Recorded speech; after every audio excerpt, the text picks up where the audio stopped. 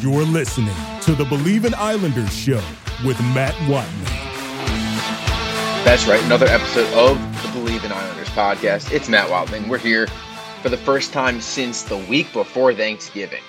That is right. It's been a minute, but we had to take our nice little holiday and then may or may not have eaten too much, which brings us on a 1 week delay. We're back. We're better than ever. We'll maybe have one more week for Thanksgiving, or for Christmas, I should say. Probably not, actually. I think we'll be back in time to have a show the week of Christmas, the week after Christmas. So if you're like me and you celebrate, Hanukkah, then you're in luck because you'll have some content to get you through the Christmas break or wherever you are. Of course, we thank you for joining us here on the Believe in the Islanders podcast, wherever you get your podcast, Apple, Spotify, Stitcher. And of course, give us a follow on Twitter at Believe in Isles, at Matt Watling 99. I am 8 followers away from 600 followers, which would be a tremendous accomplishment for somebody who doesn't tweet a lot and frankly don't imagine people care what I have to say. I tweet for myself, nobody else. But there's a lot to get into here on today's show. No guest. We've got our opening thoughts, of course, and a mini summary that I gave a friend of mine on what the Islanders season has looked like so far. He hasn't watched too many games, so I gave him basically 3 thoughts on the team. We also have our puck headlines across the NHL. We've got our who's out. So usually around Thanksgiving time, the teams that are in a playoff spot typically maintain the position throughout. But I've got a couple of teams in each conference, I should say, that I think might actually miss the playoffs from there. We've also got our best bets. We're 9-6 on the season. Went 1-2 a couple weeks ago.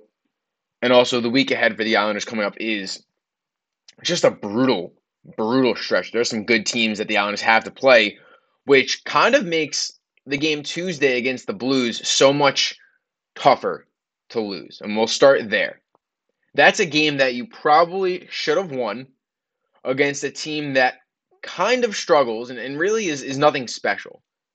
They don't get great goaltending from their starter. Thomas Greiss was in net, who I believe has had a better season than Jordan Binnington. I mean, that guy is not good. Actually, tell you what, Thomas Greiss does not have had such a good season either. Both goaltenders above a 3.4 goals against. Thomas Greiss about 0.2 of a goal worse on a per game basis. But this is a team you probably should have beaten. And you lose a really just a weird game that you couldn't necessarily blame, who was it? Sorokin in net in the 7-4 loss. But you really kind of want that one back. When you score 4 goals and you're this team, you usually expect to win that game. And look, the offense didn't play, or the team defense didn't play great, right, in front of Sorokin. The team got 40 shots on net. That's a positive. But it was kind of a really weird game in which, other than the third period where you gave up 2 goals off rip, you played a nice game. You were down 3-1 going into the third. You kind of liked your chances, given on how they played. I mean, they fired 40 shots on net. They scored 3 in about 10 minutes of play to bring it to 5-4. But you pull the goaltender maybe a little too early, about 2 minutes remaining in the third. Robert Thomas scores an empty netter. And then Noah Acciari scores the second empty netter with about a minute left. So you had your chances. You liked what you did. But at the end of the day, you were a minus 195 favorite, and you lost the game. And that's tough. But to get back to the thoughts I gave my friend on this team. The summary. I said, man of many words am I. Defense stinks. Sorokin is a god. And I don't know if the offense can keep going. That's what this season's been so far. It's a team that is playing alarmingly bad defensively. Second worst in expected goals against per 60 at a shade below 3. Only Anaheim is worse. And that team is dreadful. That team is really bad. And you're right there with them defensively. Now, I did add in Sorokin as a god because that dude is an absolute stud. And Varlamov's been great as well. And I said a couple weeks ago, when either guy's in net, you have a chance to win. Both guys give you a chance to steal a game. Sorokin, or rather Varlamov, is averaging about has 5. His goals saved above expected is 5 in 9 games played, as I tried to word that rather poorly. He's only played 9 games. Sorokin, second best in that stat with 14.4 goals saved above expected. This defense is not good enough, but the goaltending has been tremendous. I mean, it has been really, really, really good. And that's what's currently keeping this team alive. Because when you're the second worst defense in expected goals allowed, and you're seventh in actual goals allowed, when your team is supposed to be giving up about 0.8 more goals than you actually are per game, I mean, give Varlamov and Sorokin team MVP at this point. They've been that good. And you say, oh, this team can go back to their roots, right? Barry Trotz taught them all the defense, and I think they can, but they've got to start doing it. I mean, we're 27 games into the season. We're almost a third of the way through, and the defense just isn't cutting it. And I don't know if you've decided you're going to take a step back defensively and said, look, we're going to give up more chances. But you look at the Rangers last year, they were not this bad in terms of how their defense was. And this style of play the Islanders are playing is very comparable to the Rangers last year. Now, this year, of course, the Rangers are playing better hockey in terms of their analytics, but they're just not getting the goals that they got on the power play. And Igor Shesterkin's not playing at a godlike top 5 goalie performance of the Cap era.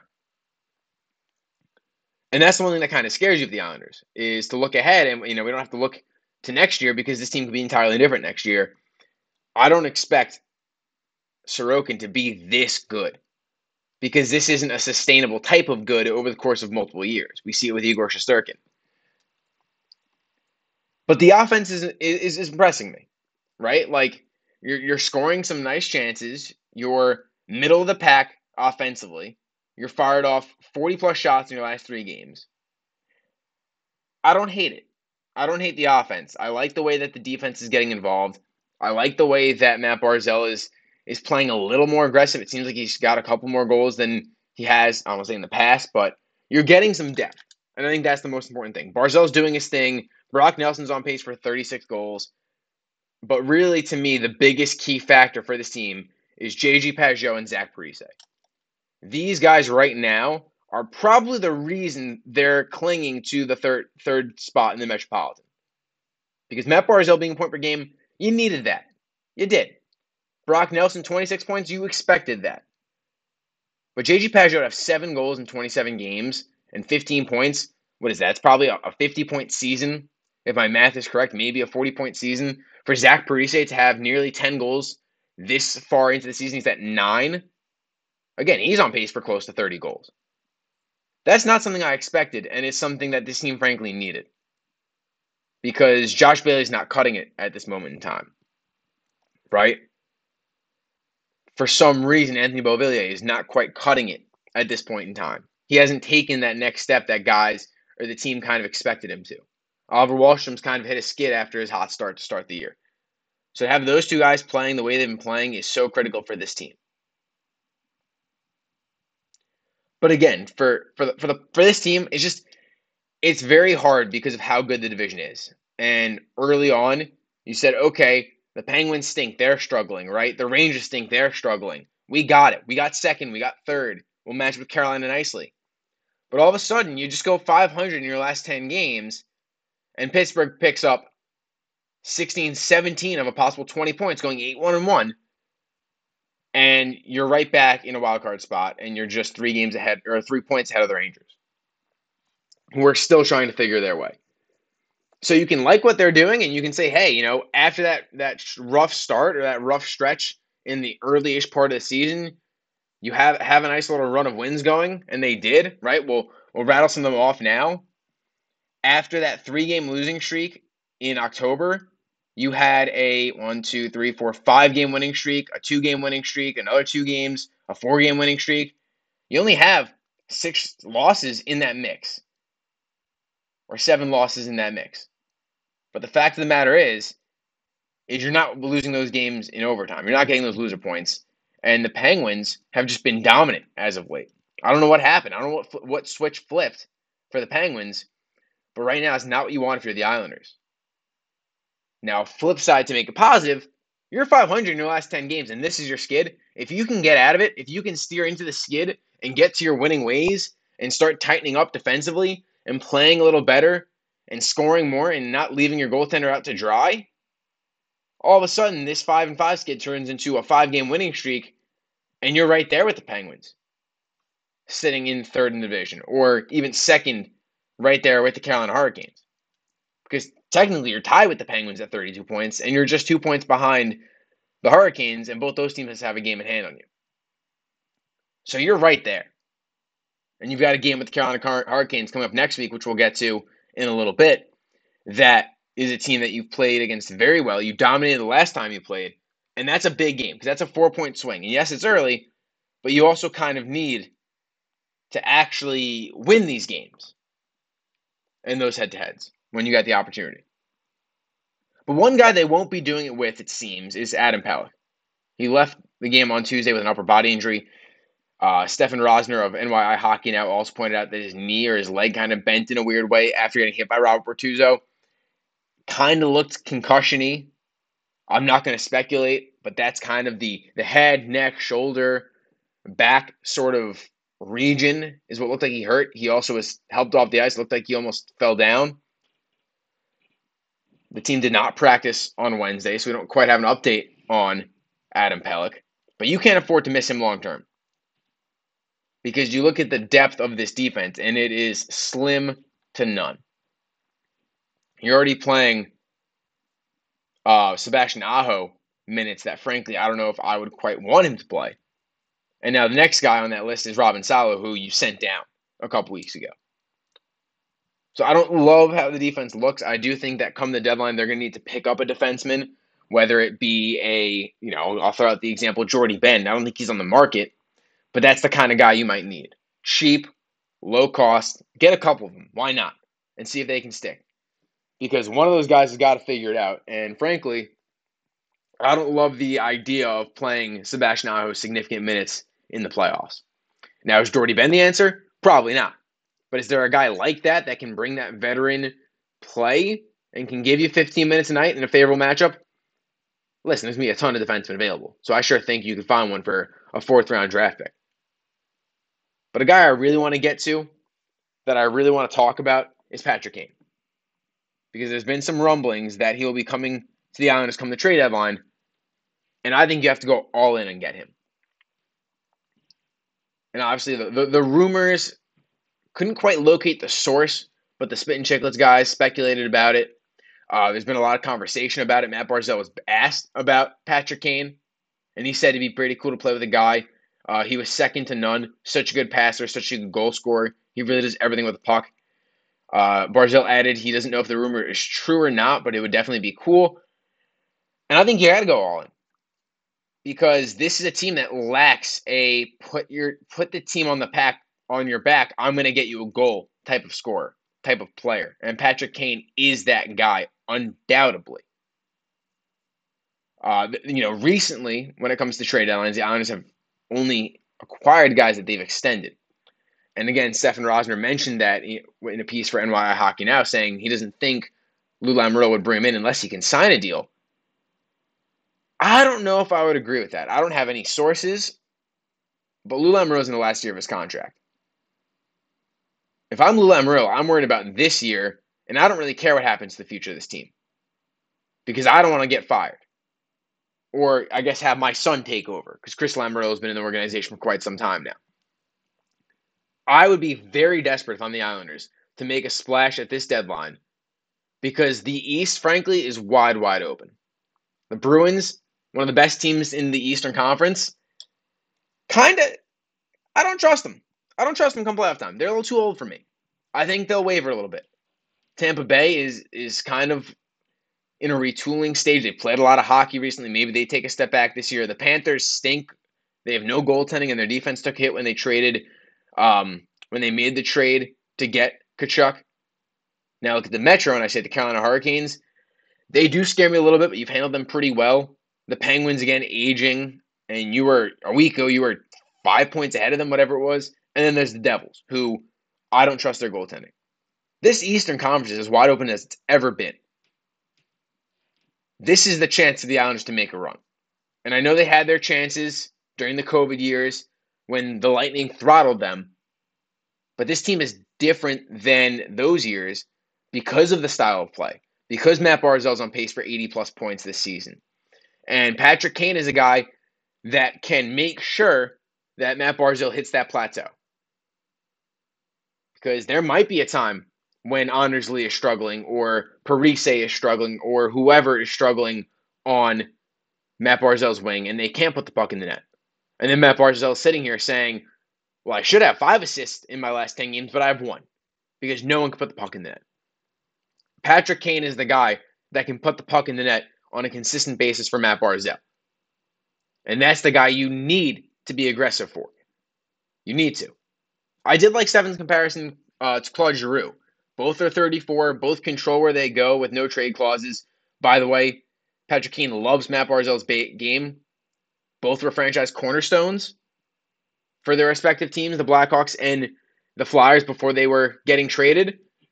So I would expect Kane to be very strategic in where he goes. I was reading, I forgot his name for The Athletic, but he's a great follow, the Blackhawks beat writer for The Athletic. I cannot believe I'm forgetting his name, and I apologize. Basically said, look, Patrick Kane doesn't want to leave the Blackhawks. He's looking for a reason to stay, but he can't find that reason anymore. That's how bad this team's been. So if he's going to handpick where he wants to go, sure, it could be the Rangers, who might not make the playoffs. It could be the Islanders. It could be the Bruins, who don't quite have the cap space the Islanders do, because at the deadline, the Islanders will have about $10 million in accrued cap space to go out and get a guy like Patrick Kane. I just don't know where the fit is for a guy like that with that money, with the no trade clause, and I think the Islanders could be that team. One thing I'd really like to see with Patrick Kane is him playing with Matt Barzal, because they play so similar. They both have speed. They both have the edge game. They get the puck on the string in the offensive zone. They do what they can. They basically do whatever they want with the puck on their stick. But the one big thing is, can Patrick Kane teach Matt Barzal how to shoot the puck? Because he just doesn't do it. And if that can be the legacy that Patrick leaves in his 4 months as an Islander, or his 4 years if he signs an extension, that might be worth the first-round pick and then some that you give up. Because Matt Barzal is a shot away from being one of the most dynamic players in the NHL. He is probably one really good shot, one snipe away from being a Connor McDavid light. Because he's got the wheels, he's got the handles, he's got the creativity, but he just doesn't have that shooting threat. And if he can learn that, then he becomes a dynamic player and one of the best in the NHL. So I absolutely love the idea of Matt Barzal playing with Patrick Kane. I think it makes a lot of sense, and I would be all in on getting him, because this is an aging team that needs a little boost to give them a real chance to win a Stanley Cup. Speaking of the Stanley Cup, we'll get into our puck headlines, and we'll start with the reigning Stanley Cup champions, the Colorado Avalanche. They are in the second wildcard spot, tied with Calgary, because of a ridiculous amount of injuries. Half of their top 6 defensemen to start the year, 7 of their 12 forwards to start the year, all injured. Bowen Byram, one of them, Josh Manson, one of them. And then the forwards, you're missing basically 4 of your top 6 forwards. McKinnon, Landeskog, Lehkonen, Nichushkin. If you want to throw Evan Rodriguez in that mix, there's nothing you can do if you're the Colorado Avalanche. All you can hope to do is tread water and wait, because you're missing McKinnon for, I think, 4 weeks at this point. And Landeskog's out for quite some time, if I'm not mistaken. But with all that, they still got 13 wins, 27 points, and they're battling.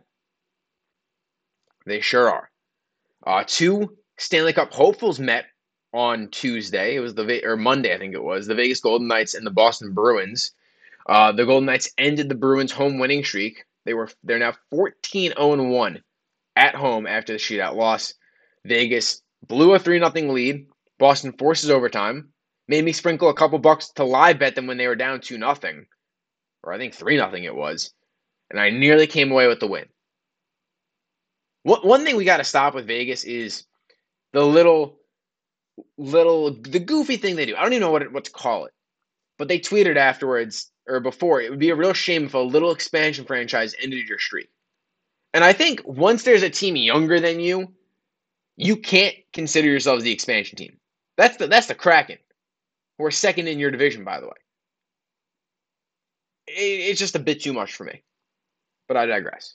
To round things out in our puck headlines, the Toronto Maple Leafs ended Jason Robertson's point streak of 18 games with the 4-0 win earlier this week. Mitch Marner actually extended his point streak to 20, the longest in Toronto history in that game, the 4-0 win.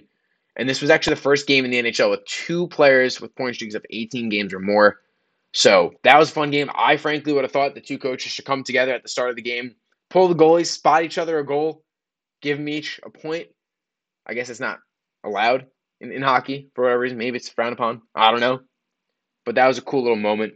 And ESPN Plus, to have the headiness to get that game, they put on, what was it called? It was like Star Watch, and you just had in the corner a camera shot of just Robertson and a camera shot of just Mitch Marner throughout the entire game, and that was pretty cool. That was pretty cool. Wrapping things up, Shane Wright scored his first NHL goal in his first game back after he was sent to the AHL on a conditioning stint. Scored his first goal against the Montreal Canadiens, who took Slavkovsky over him first overall. That was a big conditioning stint for Shane Wright. He needed to play actual minutes. He wasn't getting it in Seattle. He scores 4 goals in those 5 games. And now he sees his ice time jump on Tuesday from an average of 8 minutes in his first 7 games to 11 minutes. And while I think he's probably a 14-minute-a-night kind of guy, if you want to compare him to, and I guess there's no real comparison, but Oliver Wahlstrom, right, a young guy on the Islanders, obviously they have completely different expectations for each other. One was supposed to be a first overall pick, and the other was, an early to mid first-round pick kind of guy. Oliver Wahlstrom averages 12 minutes per game, 12 and a half. So can we see Shane Wright maybe get to 12, 13, 14? I think you should. He's got the talent. He's got the wherewithal. Maybe playing center is a little bit tougher in the NHL than a wing, so it takes some more time. But that's a fun team out there in Seattle, man. Matty Beniers in the mix. That's a good team. They're getting some unsustainable goaltender play, which we'll get to in a little bit. But that is a really fun team to watch with Beniers and the young pieces they've put together. All right, let's get to the segment, the one-off segment we'll do this week. Who's out? So usually, as we said before, around Thanksgiving time, most of the teams stay in the playoff spot. If you're so far out of it, you're probably not making the playoffs. But I'll pick here 2 teams that I think will miss the playoffs that are currently in it. And one is sort of the best bet that I like the most. The other ones are kind of the teams that I don't love. But if I had to pick a second team, I'll give you the second team. So the first team, Detroit. They're not making the playoffs this year. I'm sorry. I like what they're doing. They're a young team. They start off hot. They're going to go through a real tough stretch. And I don't know how they bounce back from it when they eventually do. They're 13-7-5, 31 points. Tampa's tied with them in points with 31, same amount of games played. And if I had to bet on Boston, Toronto, Detroit, or Tampa falling out, it's Detroit, no doubt. Second team, I guess the Penguins. They were on an 8-1-1 streak, but they're aging. Chris Letang's going to be out for quite some time as we send our thoughts and prayers to him after suffering his second stroke in the last 10 years or so. I don't know, man. I just don't trust the Penguins. They lost a lot of pieces. Evan Rodriguez was a nice piece that they had up until this season. If I had to pick one team, it'd be them. Because the Devils have basically clinched 21-4-1. The Hurricanes are the Hurricanes. They're great. They've got 3 good goaltenders with Freddie Anderson on the shelf. And then the Islanders, I could see them missing, but I don't want to speak into existence, right? Don't get me wrong. So I guess the second team I'd have to go with is the Pittsburgh Penguins. Now, teams I think will be in, I could see the Panthers, who currently sit about 3 points out, and Detroit's got a game in hand. I could see the Rangers making it as a wild card team. They're only 2 points back, but although the Lightning have 2 games in hand on them. But again, are those teams that bad? Are the Rangers this bad? Maybe. I just don't see it. They're playing better at 5-on-5. They're getting competent goaltending. I think it's a matter of time until they finally hit their stride and score the goals they're expected to score. Now to the West, I think LA might miss it. I really thought they'd take a step forward. I like them this year, but the goaltending they're getting has not been great. They've given up almost 100 goals already this season. And I don't know it. Like, they just sent down Cal Peterson to the minors. They're eventually going to bring him back up. This was kind of a get right situation. And then I've got maybe Seattle because they've gotten really good goaltending play from Martin Jones, who is not a good goaltender. To pull up his numbers very quickly here as I try to find it. Oh man, there it is. I don't see Martin Jones being that guy, right? Look at their goaltenders. Martin Jones has a save percentage or a goals against average of 297, which is not very good, but he's a lot worse than that. So I just don't see it. They might have done enough to kind of pace themselves out and maintain a playoff spot, but like Calgary's in that mix. Calgary's only 6 points behind them, and you look at goaltending, a lot of it is about regression. And you can regress down to the mean, or you can regress back up to your mean or your average. And when I look at Jacob Markstrom, I think he's going to regress up and be better than he has been so far this season. When I look at the Predators, I think they're dead. So really, it's about 9 teams I think will make the playoffs. Maybe the Blues can get hot, but their goaltending has been just terrible. We talked about it earlier. So I don't really know where you go there. But the West, if I had to pick one conference that will stay the top 8, I think it's the West. I think there's going to be some movement. I just don't trust Detroit. They're too young of a team for my liking. Their goaltending is legit. I'll give them that. But I think they're a little too young, and I don't love their defense right now for the Detroit Red Wings to make a playoff push here. But they're in the right direction. I will give them that. I'm curious what their stats actually look like. I haven't paid too much attention to the Red Wings this year. You know, Dylan Larkin's point per game guy. Dominic Kubalik's a point per game guy. That's crazy. It just, I don't know. Like, do I trust Andrew Kopp and David Perron to be my top five in scoring? I don't. I really don't. Ole Mata's been a nice piece. Moritz Seider's been a nice piece. Bertuzzi's been out for quite some time, and he'll continue to be out. The scoring I don't love from them, if I'm being honest. They don't quite have the scoring punch that I'd like if I'm the Detroit Red Wings. But I digress. Let's move ahead and let's take a look ahead to the Islanders the rest of the way. The tough stretch that we talked about at the top of the show, it's here. It's here. Friday at the Devils, Saturday versus the Hurricanes on a back-to-back, and then Tuesday taking on the Bruins in Boston. And man, the Islanders never seem to beat the Bruins. That's a team that has had their number for quite some time. I guess they kind of, relinquished the demon, so to speak, a couple of years ago in the playoffs. But in the regular season, when the Islanders face the Bruins, I always kind of get a little tightened up a little bit because that's a team that always seems to dominate. But again, you look at where the Islanders are, and I don't know if they can afford to do anything but go 2-1 or 1-1-1, or put up at least 50% of your points, because you don't want to drop out of a playoff spot, and the Rangers could be right on your heels. Now you're in a wild card spot, so the Panthers could be on your heels. You kind of need to win some games here. I think 2-1 would be nice for this team, and more importantly, just tighten up defensively. I think you should beat the Devils, in part because of how bad they beat you a little while ago. I mean, that was ugly. That was 2 months ago. It's been now since October, when it kind of started that 4-game skid that the Islanders had early on in the season. You got to have some kind of, hey, we got to give you, comeuppance for this, or whatever you want to call it. And then Carolina, I mean, the Islanders played Carolina very well. You do get that as a home game, so you're not traveling too far from Jersey back to Long Island. I like Varlamov in that game. I like Sorokin in that game even. And then the Bruins is kind of a coin flip game. I hope you just keep it close and force OT. All right, let's get to the bets. I want to make you guys money, because that's what I do. 9-6. We don't love the slate for Thursday's games, but I'll have to give you some things. I like the Winnipeg money line over St. Louis. It's a -114. I like the Detroit and Florida over 6.5 at -122. I don't love the goaltending that Florida brings out every single night. As far as I can tell, Bobrovsky's still their guy, even though he kind of stinks, and he's been really struggling recently. So if you get Bobrovsky especially, I love that game. And I also like the Dallas and Ottawa over 6.5 at -112. I didn't look at the team total, but I kind of love the Dallas team total, whatever that is, as long as it's reasonable, just because they were just shut out against Toronto. They put up a lot of shots in that game. And Ottawa's defense is stinky. They are bad. So if you want to sprinkle a little money on that, it's not a pick of mine. I only have those 3, but I don't hate it.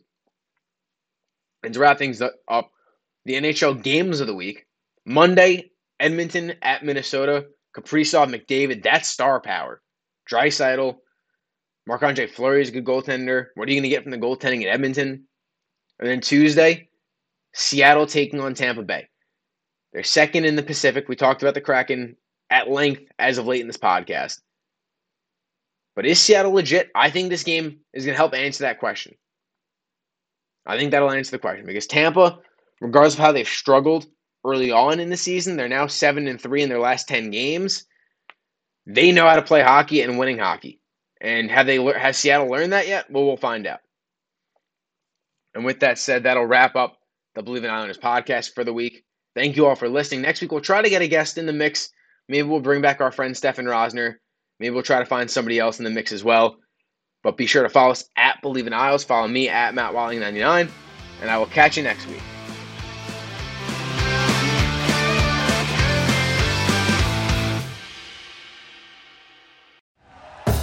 Thank you for listening to Believe. You can show support to your host by subscribing to the show and giving us a 5-star rating on your preferred platform. Check us out at Believe.com and search for BLEAV on YouTube.